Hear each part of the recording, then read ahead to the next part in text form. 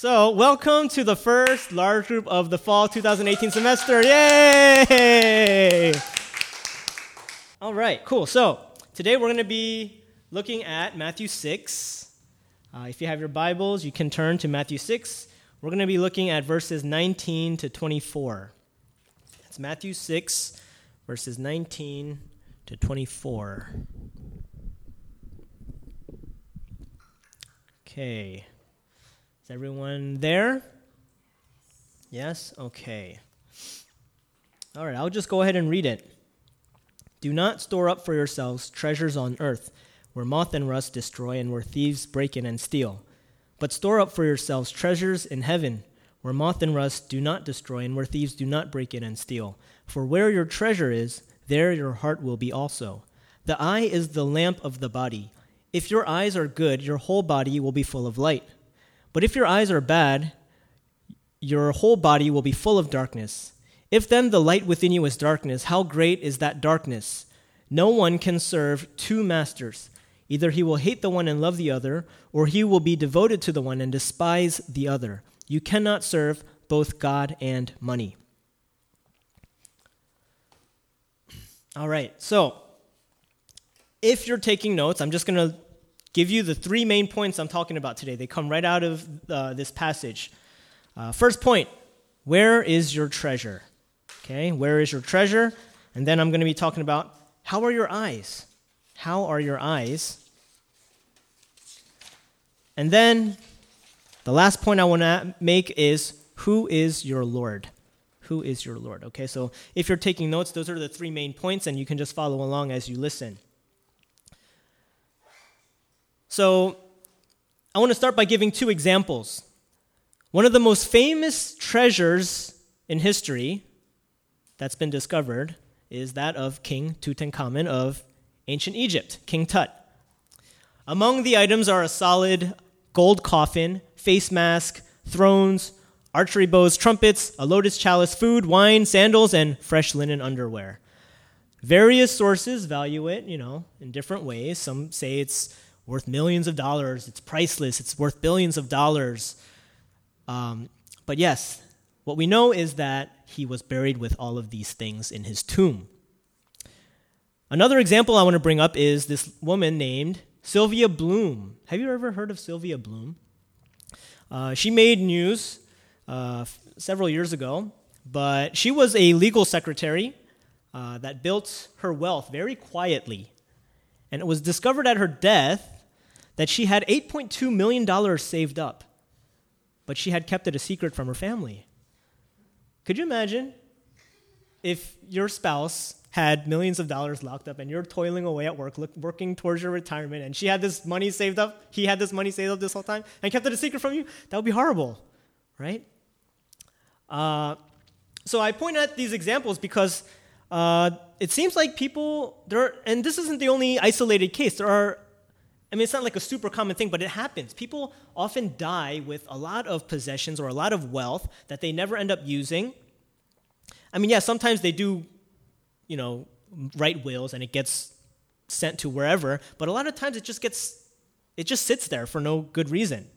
And, but it kind of raises the question, right? It makes you wonder. You can't help but wonder, what would cause someone to do this? Why would you amass all this wealth only for it to sit there and you never even enjoy it, right? Now, the Egyptians did this because of their belief that they could take their things into the afterlife, okay? Now, this raises the question, does God ask at the judgment day how much money you made? Is life a game of numbers to see who had the highest number in their bank account at the time of one's death? Or the number of possessions that you held at the time of your death? Whatever they were thinking, it shows some sort of weird, habitual selfishness and a sort of unsettling act. What would cause someone to do this? Maybe this is a display of one's heart. Just like in the text, it tells us in verse 21, "For where your treasure is, there your heart will be also." Where is your heart? Where is your heart and where is your treasure? What are you living for? Now, these are the questions I want to get at today. Where is your treasure? Now, this is important because a good indicator of where our hearts are is how you spend your money, is where your treasured items are. Do you believe in God who is the source of all blessing? Or do you tithe, or are you tight-fisted? Right? Do you give offering, or do you just hoard everything that you make? These are some questions that might help you to kind of discern where your heart is. Has anyone here tracked their finances? Are you guys good with budgeting and things like that? Trying to? Yeah, more or less? Okay, so that's something I was kind of into, and I was always tracking my finances just to see, trying to be a good steward of my money, And if you haven't tried this, I recommend you try this. This will really reveal where your heart is, because it's so easy to just spend things in the moment and then not realize where it ends up. But when you look at your monthly budget at the end of the month, you're like, oh my goodness, I spent this much on French fries, like the most random things. It reveals something if you've never done this before. For me, some of you know I'm a snacker. Any snackers in here? Yeah, everyone but one. It's okay. Gene, you're the healthy one. Yeah, I find that I spend an embarrassing amount, not super embarrassing, but I don't want to share with you how much I spend on ice cream. Aaron knows. I regularly get ice cream. That's my go-to comfort thing. I'll be walking down the street and I'll just be like, I want ice cream. So I'll just go to the Panijam. It's so easy. Panijam card, ka-ching, done. Ice cream at your fingertips, right? And for me, that's one of those things I found out after doing this. I was like, oh my gosh, I spend a good amount on ice cream. If I just cut that out and put that in savings, I could, have something, Another thing is you could very well substitute treasure in this verse with time. Because we all know time is money, right? We use the word spend because it's something that we spend, not so willingly, but it's something we give in exchange for something, right? Like time, you spend time and you spend money.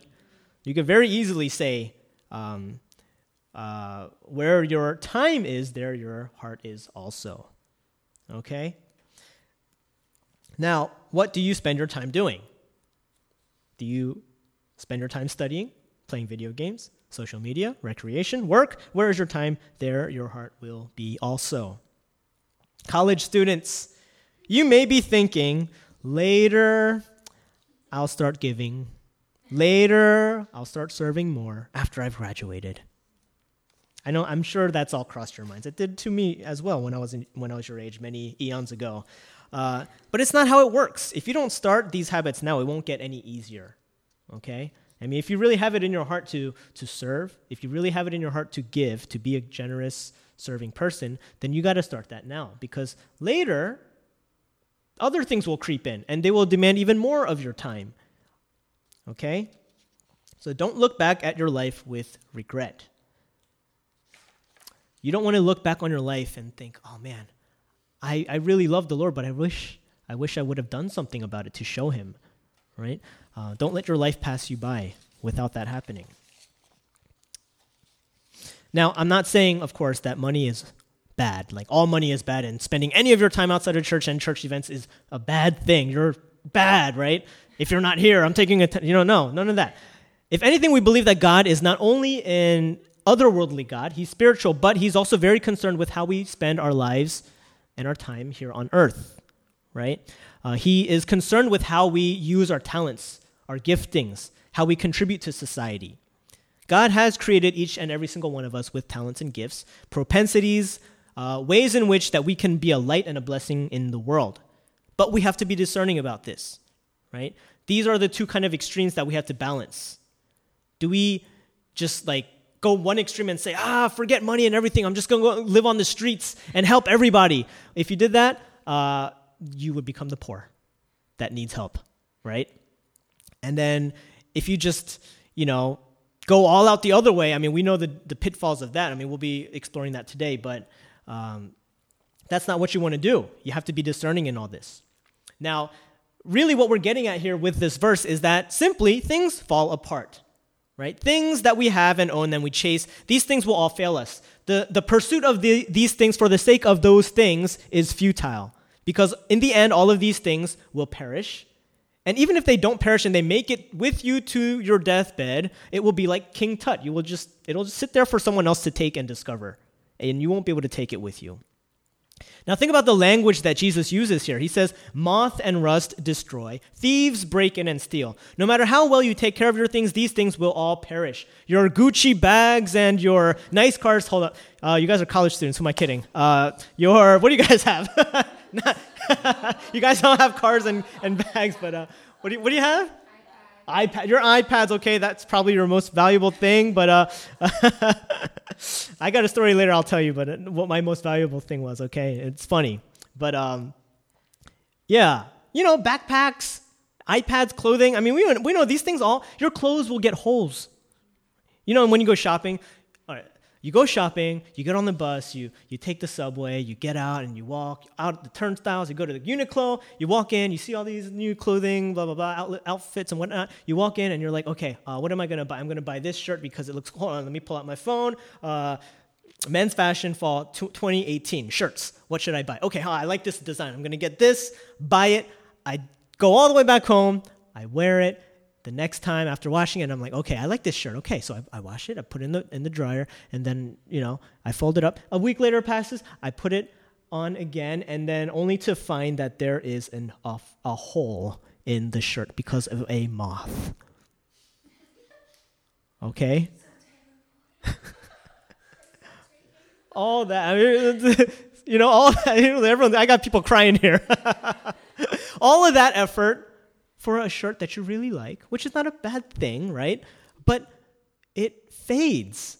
How easily a stinking moth, this little creature, will just eat up a hole in your shirt, and suddenly it's meh. Can't even sell it for the same value, Moth and rust destroy. All the more so in Korea. I feel like the fashion here changes so fast that if you bought clothes for longevity, it wouldn't even be worthwhile because it's out of fashion, right? That's why they use such cheap material like Uniqlo. I love Uniqlo, by the way. I'm not knocking on them because that's the only place I can go to and buy clothes and it fits me regularly, I loved it when I came to Korea. I was like, man, there's clothes that fits me. I don't have to search for it, like go out of state to find a pair of pants that fit me. Yeah, but I love their jeans, but man, it's like it fades within a couple years because it's almost accepted like, oh, that cut of jean is not going to be fashionable in a few years, and you just toss it anyway. Thieves break in and steal. Anyone here been robbed? No? Good. I pray that never happens. Oh, okay, yeah. All right. I have. I was living in a house off campus my sophomore year of college, and it was kind of near a bad area, and robberies happened sometimes. It wasn't like a frequent thing, but it happened. And, it was back in my sinful backslidden days too. So we had these house parties and all these strangers would come in and drink beer. And then they would see, I guess one of them happened to come in and scout out our house and know how to get in, see what to steal, right? And, all these people are drinking and whatnot, so nobody's in their right minds. But one of these days it happened. We got robbed. And they left no sign of breaking in. They took I think they took a TV and, yeah, I think so, if I remember correctly. Yeah, well, it's not like it's not like we were there and they ran off with it. It's like they knew when we weren't there and they went and got it, some random valuables. Okay, and the most expensive thing that I owned was a pocket knife called a Leatherman, which is an $80 pocket knife, but they somehow knew to get that. They didn't even take my computer, That was the most valuable thing I had, apparently, that they stole. One of my roommates, he got his 6-pack of beer stolen, and he was so angry about that. They stole our TV. It's like, oh man, they took your 6-pack of beer. Went Hulk after that, Yeah, things get stolen. Things fall apart. There's rust, moth. Where is your treasure? Is it in your job security? Even these things can change. Economic conditions can change. Doctors might be venerated one, generation, and the next it might not be so much, right? Although, they make good money. generally, but things can change, right? Our earthly treasures are so impermanent, so transient. So here we have Jesus telling us to spend on eternal things. Do not store up for yourselves treasures on earth, store up for yourselves treasures in heaven. Your life on earth is such a short time. I mean, when you're sitting in class and you're waiting for the clock to tick, it feels like an eternity, right? Seems like that second hand is going backwards sometimes, right? But your life on earth is so fast. James 4, verse 14 says, "Why? You do not even know what will happen tomorrow. What is your life? You are a mist that appears for a little while and then vanishes." Jesus also says in Matthew 16, verse 26, "What good will it be for a man if he gains the whole world, yet forfeits his soul? Or what can a man give in exchange for his soul?" What good are your treasures in the scope of eternity? What good is that degree? What good are all these things that you strive for in the scope of eternity? Look at King Tut. He didn't take any of those things with him. He doesn't have his death mask. We've got it in the British Museum or wherever it's housed, It stayed for someone else to find. How sad for him. Where is your treasure? What do your spending habits say about your heart, both time and money? Next point, if you look here, is how are your eyes? So from verse 22, it says, "The eye is the lamp of the body. If your eyes are good, your whole body will be full of light. But if your eyes are bad, your whole body will be full of darkness. If then the light within you is darkness, how great is that darkness?" I kind of memorized a lot of Matthew and a lot of Matthew 6. Actually, the next section is one of my favorite parts of the Bible. But I've read this so many times, I didn't really understand what this metaphor meant until this week when I had to prep the sermon. But it's really interesting, this metaphor that Jesus uses.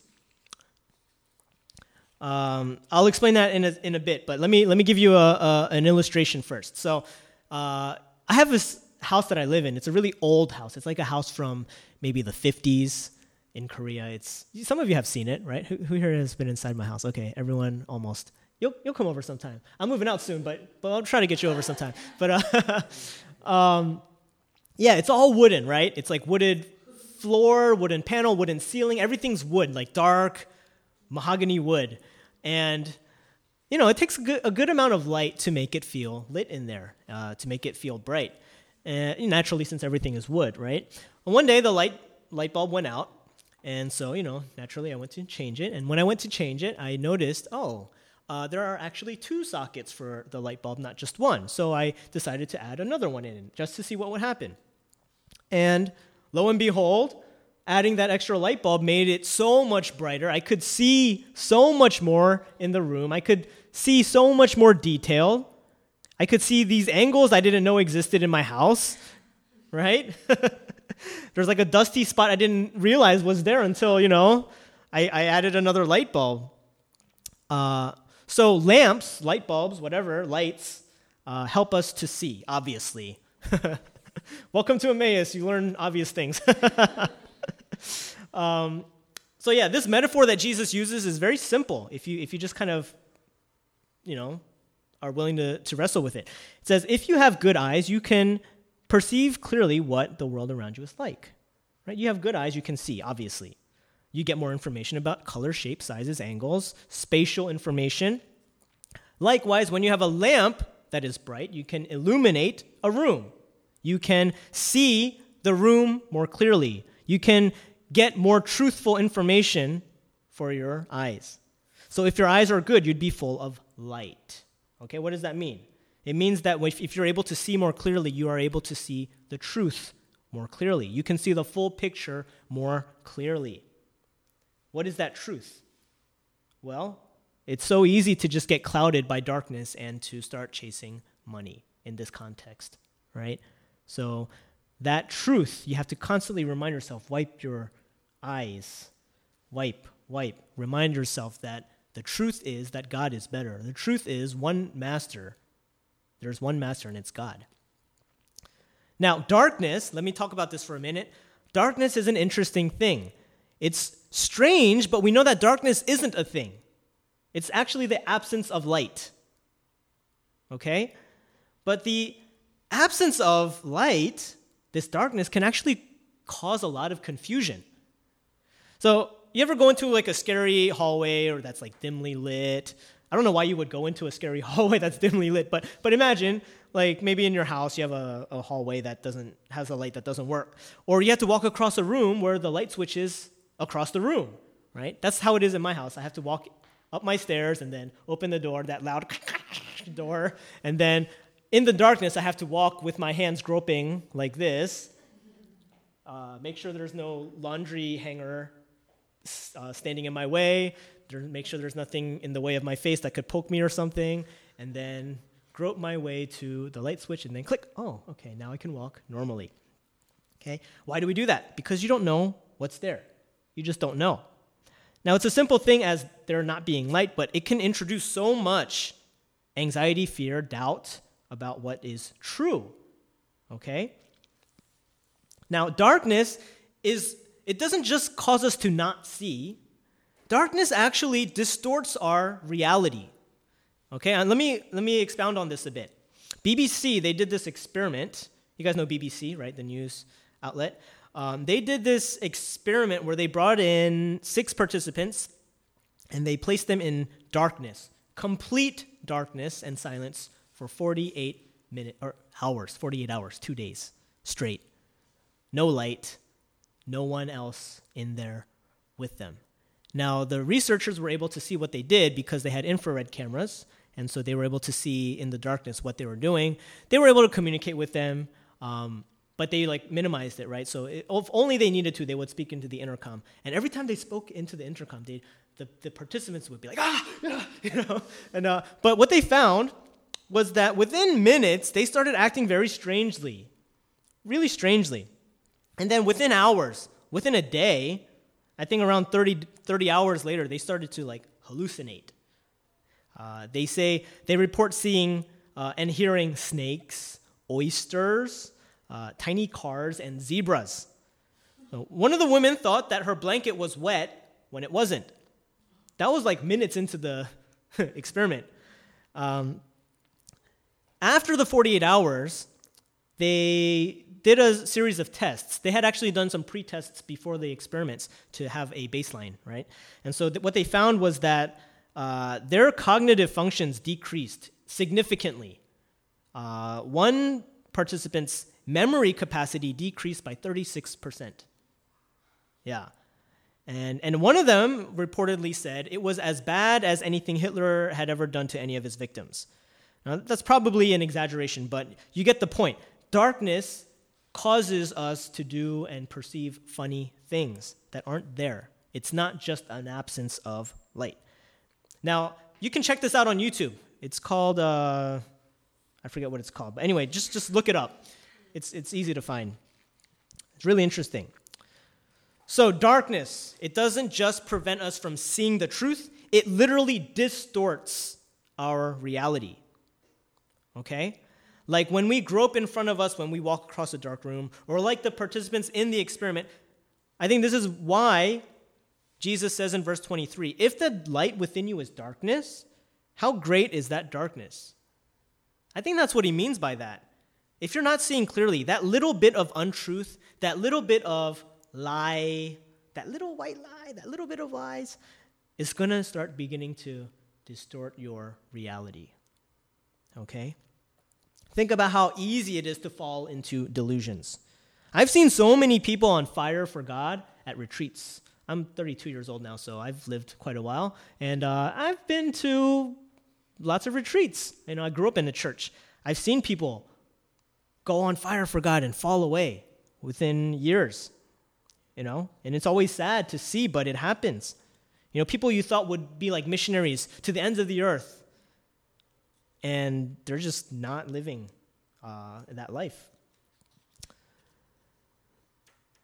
So what you see here is a playing out of the parable of the sower in Matthew 13. You guys know the parable of the sower. the sower sows seeds, and some of them fall on the nice soil, some of them fall on rocky ground, some of them the birds come and eat them up. Right? You can look at it later. But verse 22 of it, it says, "The one who received the seed that fell among the thorns is the man who hears the word, but the worries of this life and the deceitfulness of wealth choke it, making it unfruitful." Those are Jesus' words. Jesus calls wealth here deceitful. It's not just that it's bad, and it's not bad in and of itself, but wealth has a tendency to be deceitful, to play tricks on our minds. Now think about how that applies to you. You may be able to tell people that you're called into whatever field you're studying. You may even have yourself convinced. I'm not trying to tell you all to quit school, okay? I'm not trying to get angry phone calls from your parents or anything. But, that happens, right? Sometimes we just get this idea okay, I think I like this. I'm going to go for it. And everyone around you is like, yeah, you should do it. Your mentors are like, yeah, great. And you start building your entire life around this idea that I think I'm going to be a doctor. I say that because no one here is studying that. Yeah, but I think I'm going to be a doctor. So you hear all this encouragement by your friends and family, who, by the way, have something to gain by your success, right? And you keep listening to it. You tell yourself that this is God calling you. When's the last time you checked yourself? Now, again, I'm not saying go and sell everything and be like John the Baptist or anything like that right now or whatever, but when's the last time you really asked yourself, God, what is it? What is your will? Did I ever ask you? It's, at the end of the day, it's not about money. It's about where your heart is. So again, to conclude this part, how are your eyes? How are your eyes? Are you able to see what is clear? Do you need a nice wiping of your lenses?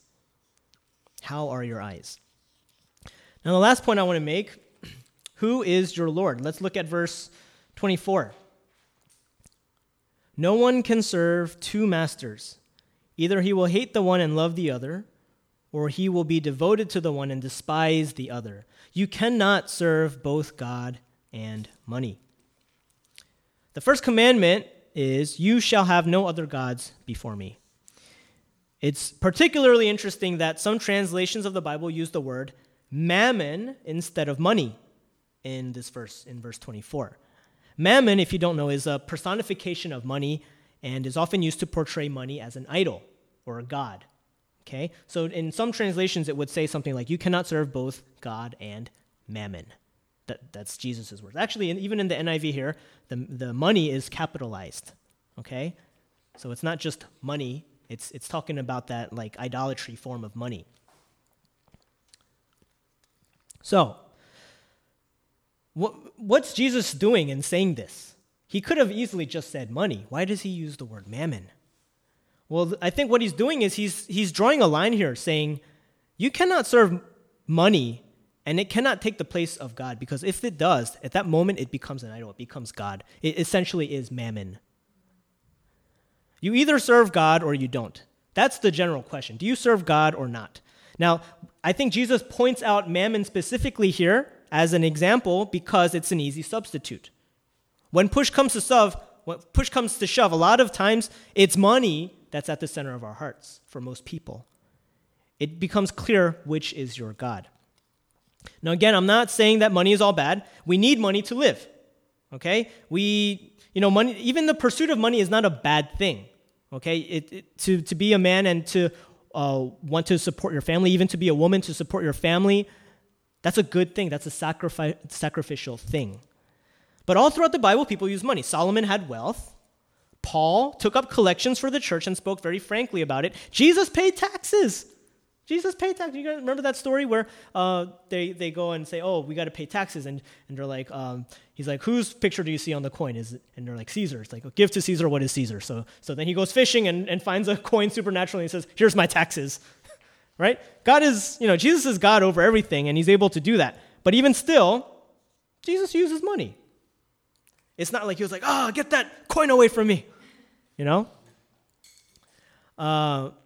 It says that all the silver and gold are his. Money isn't evil. Okay? But the Bible does say that the love of money is evil. The love of money is evil. We should desire wealth and seek to use it, but it should never take the place of God. And we shouldn't serve it either. You serve your idols. You serve your God. Francis Bacon is known for saying, money is a great servant, but a bad master. Money is a great servant, but a bad master. Do not be mastered by money. Use it. Use lots of it. Get it. Great. But don't serve it. It's a horrible master. Earlier, I talked about how darkness can distort our realities. Isn't that so true of money? You can see it most clearly in those who are addicted to gambling. So gambling is probably the easiest and quickest way to financial ruin. You ever see someone who's addicted to gambling? You don't have to answer that if you know someone. But it's scary how quickly it can just take control of your mind. When I was in college, I played a lot of poker. Around that time, poker was pretty popular. It was being shown on ESPN. People were playing Texas Hold'em. Friday nights, people would go and guys would have poker nights. And I started to get into it. At first, it was just kind of casual. And thankfully, I didn't get super deep into it. But I did flirt with it. And it got a little bit crazy. And I can explain this to you firsthand what it was like. So this is right around when PayPal, PayPal just came around, you were able to use PayPal to deposit money into your account. And sometimes I would make out with a little bit of money, and a lot of times I would just lose. But there's this crazy instinctual thing where you're just oh, I know I can just get this back. I can get this back. If I lose it, I'll just get it back. $20. Okay, cool. Play with that for a few hours. Great. You play with it. You go up and down, you lose it. And then, okay, another 20, and then another 20, and then another 20, and another 20. And before I knew it, before I kind of came to my senses, I had put in, I'm kind of embarrassed to share this, but I put in something like $800, within a very short time period. And I realized then, I was like, whoa, this is really dangerous. I have to stop this right now. But yeah, kids, don't gamble. But yeah, I could see that darkness was clouding my truth, was clouding my judgment, and how great was that darkness? My mind was so clouded. It's so easy to see and judge how wrong it is with something like gambling, okay? But, because it's so destructive and addictive. But let's take something, maybe that's a little less stigmatized. I mean, gambling is very clearly destructive, but what about careers and hobbies? Okay? Now again, these are good things, but when we hold on to them and they hold on to us so tightly that it rules us, that's dangerous. That is idolatry. If it takes the place of God in your heart, you got to ask yourselves these questions. Why are you studying? Why do you study? Now, I'm not saying don't study and go quit, but why are you studying? Many of us, it's to get those specs, to get hired, to build that career, get married, have kids.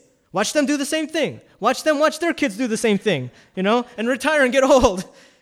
And our lives pass us, and then we find that our lives were just lived comfortably, and it wasn't necessarily unto the Lord. So many get sucked into this false promise of living a selfish and comfortable life. Again, I'm not saying that these are bad things. Family, kids, careers are good things, but if they become ultimate things, they become destructive. Now, I think something that we have to wrestle with is this. What if God takes it away? I mean, let's be real. Just because you're a Christian, it doesn't mean that you're somehow shielded from any bad thing ever happening to you ever. God could very easily take away your job security. Anything could happen. If God wants to test you, and he has tested people, look in the Bible, he tested Job. He was an upright man. What then? Will you blame God, or will you just say, I don't believe in you anymore?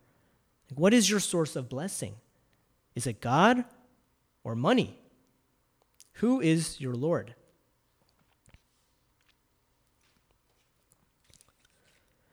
Now this verse, we'll do a little bit of a study on this too, isn't just an isolated verse. Now a lot of the Sermon on the Mount, it just seems like these are all topical things that you can just kind of look at. But actually, chapter 6 has a cohesiveness to it. Okay, and it helps you kind of understand this. So we're not going to read all of it, but I'm going to assume that you've already either read it or if you haven't, you'll read it later. But in any case, if you look at these verses, if you look at the headings of them, it goes like this: giving to the needy, prayer, fasting, treasures in heaven, that's our text, and the next part, do not worry. Now, this is really cool because this is going to give you a better framework and understanding of our text. Now, the first part, giving to the needy, is all about not announcing it with trumpets when you give and doing it in secret. Prayer, same thing. It's not about showing yourself as this holy man, but really just praying in reality to God, in truth. Fasting, same thing. It's about doing it in secret. Notice that with all of these, there is a common phrase. Okay? Verse 4, your Father who sees what is done in secret will reward you. Verse 6, the second part of it says, then your Father who sees what is done in secret will reward you. Verse 18, and your Father who sees what is done in secret will reward you. Repetition, that means look at me, right? In each of these examples, Jesus says that they have received their reward in full.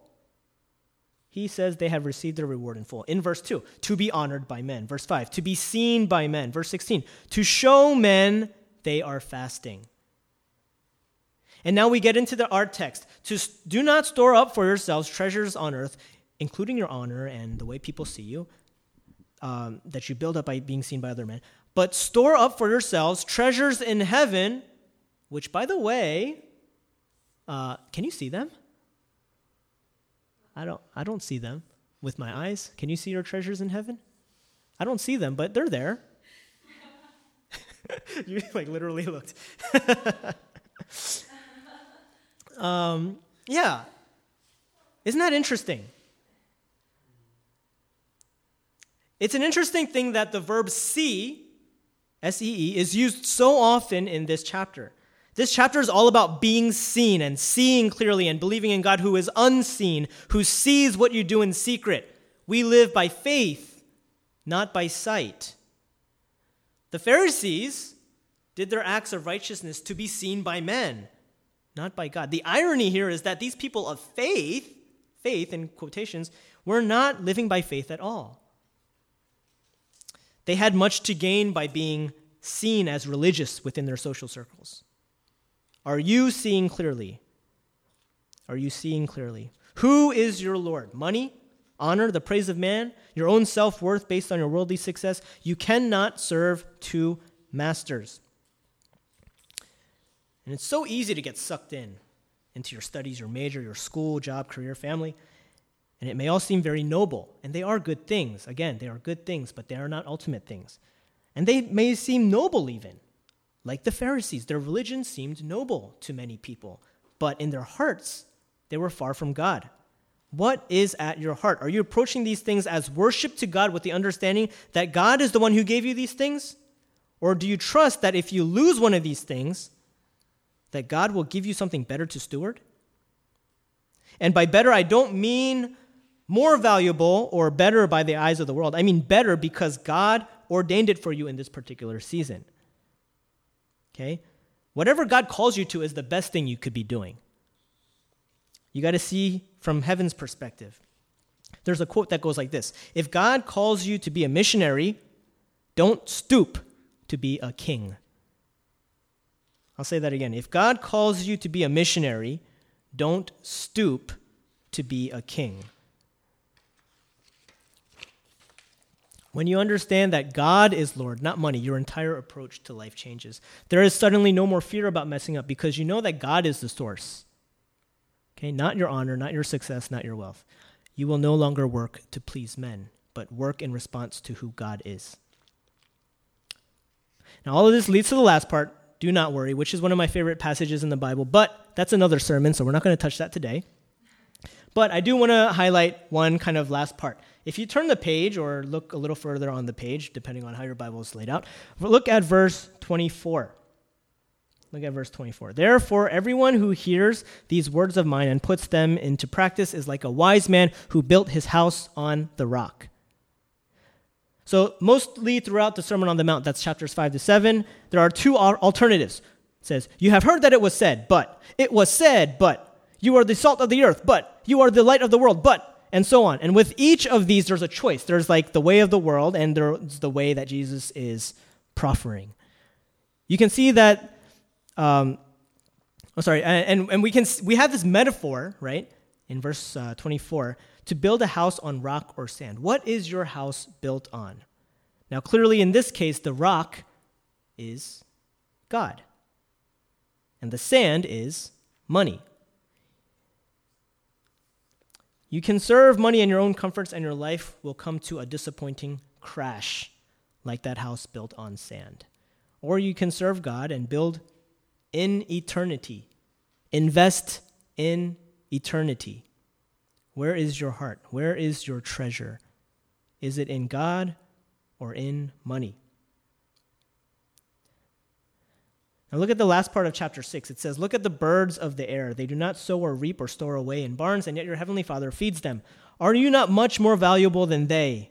We can trust in God. God calls us his own treasure. I preached on this last semester, but in Matthew 13 it says, the kingdom of heaven is like a treasure hidden in a field.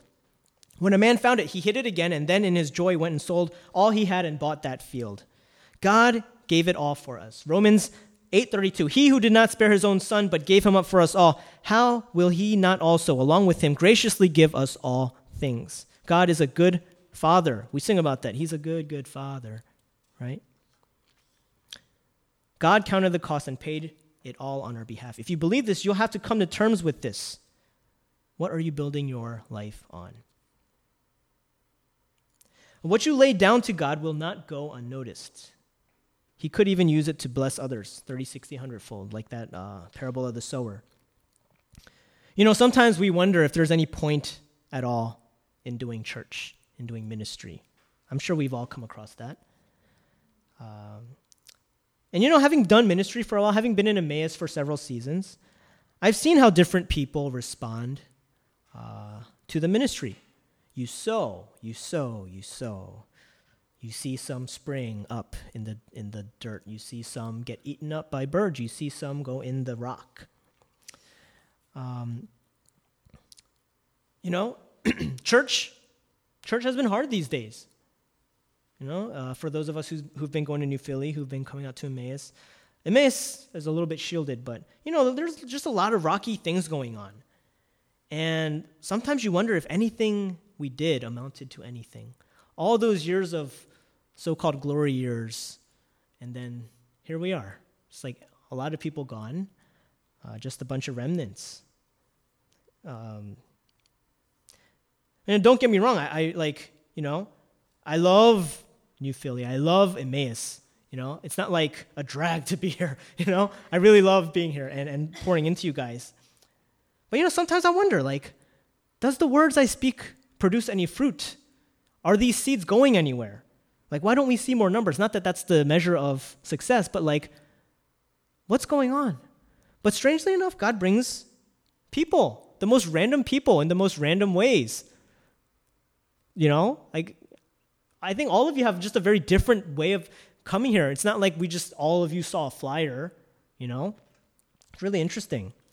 But, you know, God, I think He walks with us. And that's the cool thing is that as much as I serve and I pour out and I sow, you know, God, in the right timing, just brings encouragement. You know, last night I met with a former Emmaus student who's visiting, and we just got to share and encourage. I hadn't spoken to him in a few years, but, like, man, it was so good to hear. There was someone who, like, I sowed into, and it's, like, growing. It's like, wow, there's real fruit. Like, this stuff works. You know? And you know what's really cool is right now he's at Yonsei testifying. Yeah. It's really cool. And so, you know, in 1 Corinthians 15:58, it says, Therefore, my dear brother, stand firm. Let nothing move you. Always give yourselves fully to the work of the Lord, because you know that your labor in the Lord is not in vain. And I was reminded of that last night. Now, again, that doesn't mean you have to go into ministry. The work of the Lord for you may be school. It may be family. It may be school in one season. It may be family in another season. That's okay. Most people, it's like that. It's fine. Whatever it is, whatever the case, in whatever season you are in, make sure you do it unto the Lord and make sure that the Lord is number one in your life. That's really the important thing, the message, the take-home message of all of this. I want to bring up another verse. Mark 10:29, it says, "No one who has left home or brothers or sisters or mother or father or children or field for me and the gospel will fail to receive 100 times as much in this present age," in parentheses, homes, brothers, sisters, mothers, children, and fields, and with them persecutions, end parentheses, "and in the age to come, eternal life."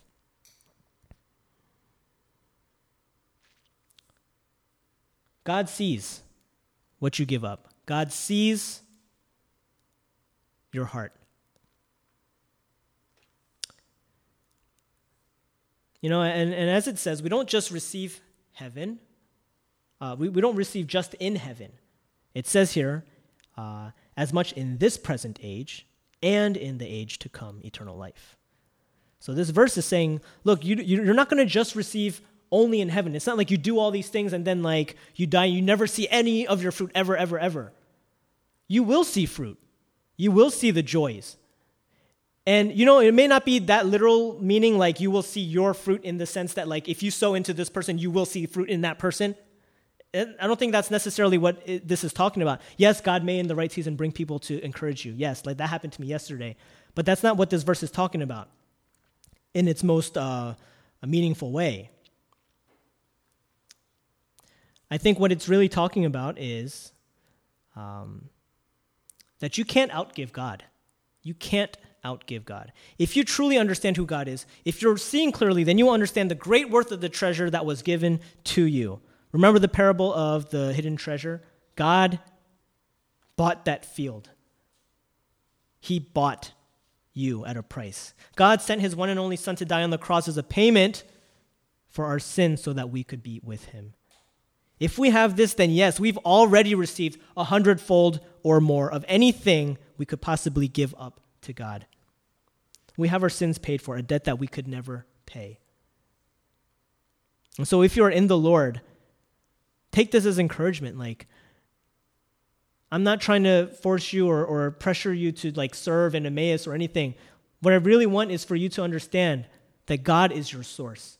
Your circumstances, money, these things will not satisfy. They will fail.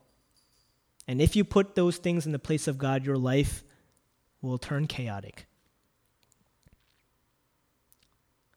So, yeah, if we could just bow our heads, we'll have a short time of response.